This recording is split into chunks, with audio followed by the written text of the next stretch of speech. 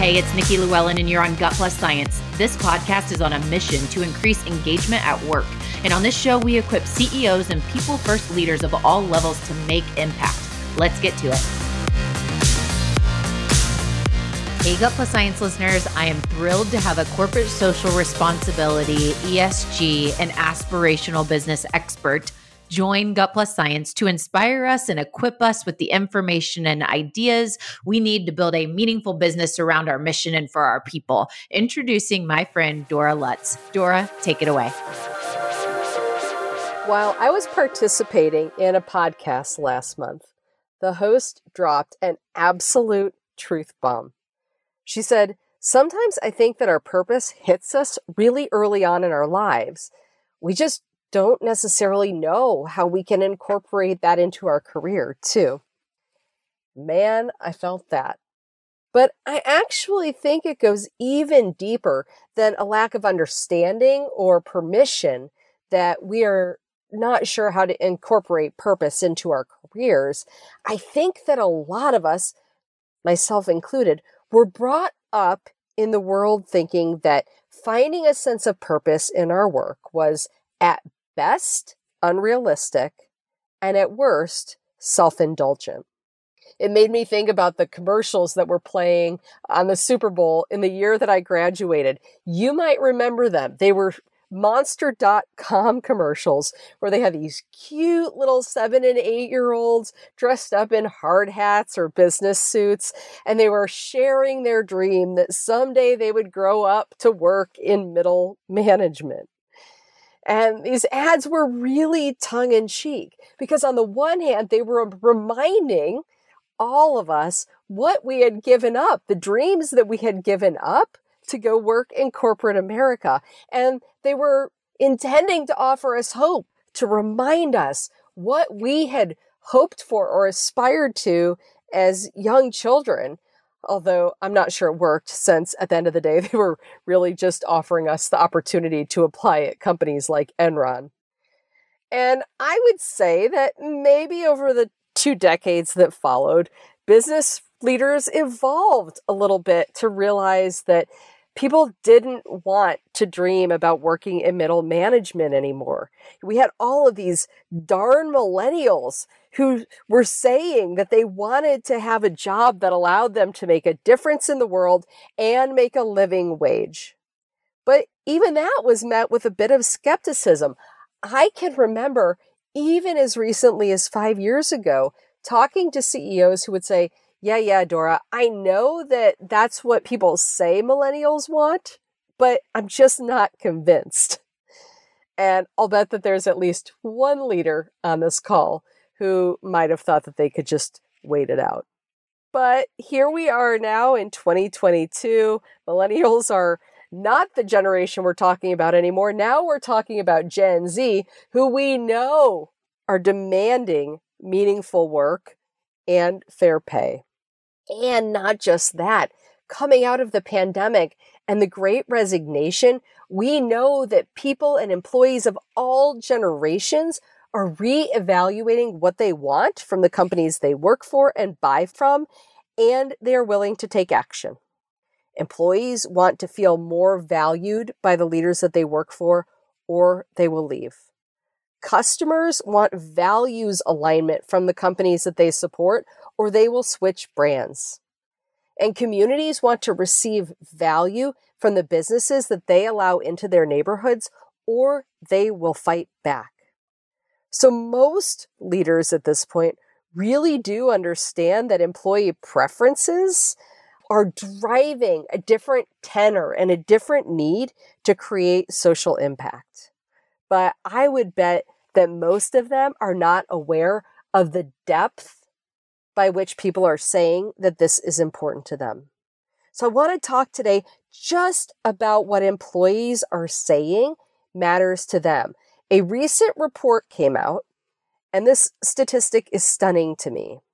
96% of employees say that they expect their organization to be pursuing a sustainability agenda. 96% of employees expect their organization to pursue a sustainability agenda. And when we're talking about sustainability, we're not just talking about environment. We're talking about all of the factors of the Sustainable Development Goals, all of the things that we need to do to be sustainable as a human race. 90% of employees say that they would take a pay cut in order to have a meaningful job. And that's pretty stunning in its own right. If we're saying 90% of our employees, because we know that 90% of our employee base is not just these darn millennials or these Gen Zs that want to change the world. 90% of our employees would take a cut. And that pay cut that they are willing to take is as high as 23% of their lifetime earnings. Almost a quarter of their lifetime earnings are less important to them than having the opportunity for meaningful work. Absolutely stunning. Now, I am not suggesting to the people listening to this podcast that you should just start talking about purpose and begin reducing your pay.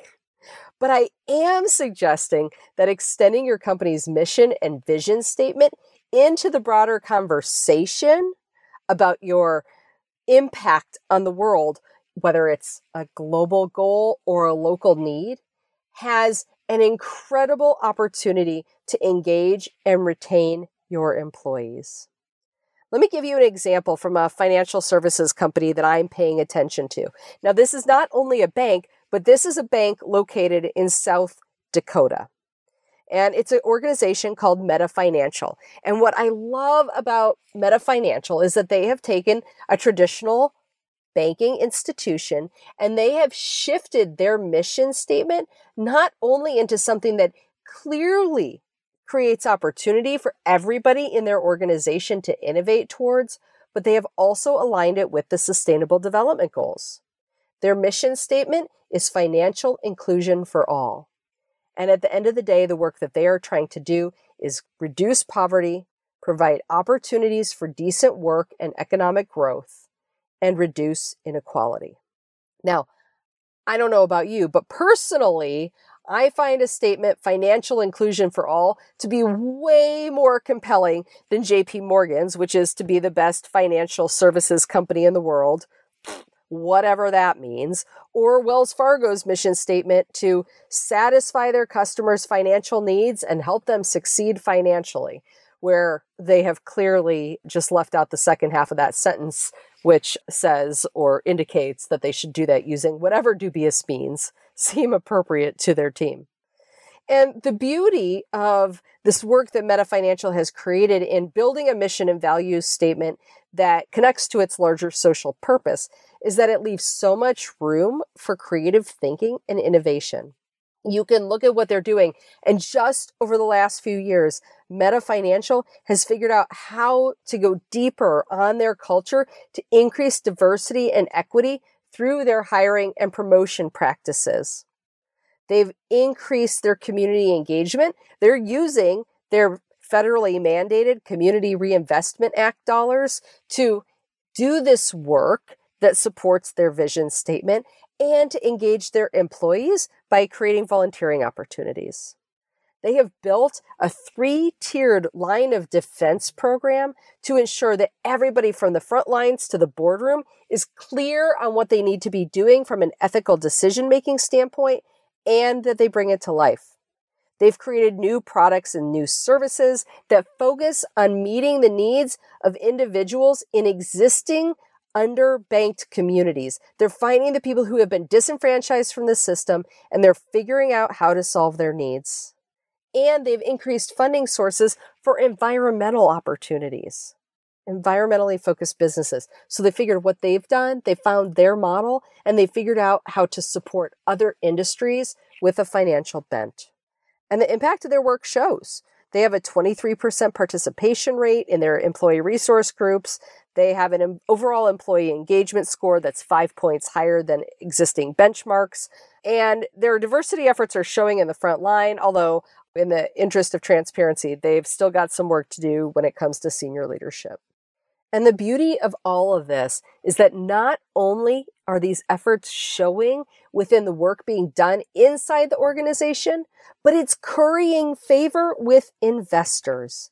In fact, Meta Financial's returns outperformed JP Morgan and Wells Fargo by 20% over a 2-year time period. And that's the beauty of social impact and finding ways for people to engage deeply with the mission and the impact of our organization. It's not unrealistic and it's not self-indulgent. In fact, when we do it right, we can make a difference for everybody in our ecosystem and we can drive profit. Oh, and one more thing. You can probably tell by listening to these podcasts that I am really passionate about the opportunity for business to make the world a better place. But for this work to really take root, we need everybody in our organization to understand how this work drives the bottom line, to think about ways that they can create impact regardless of their role within the organization, and to feel inspired and empowered to think about their purpose and the way that they can make the world a better place. To learn more about how I can get your team up to speed on the power of social impact or ESG, visit giving-spring.com. I look forward to seeing you live.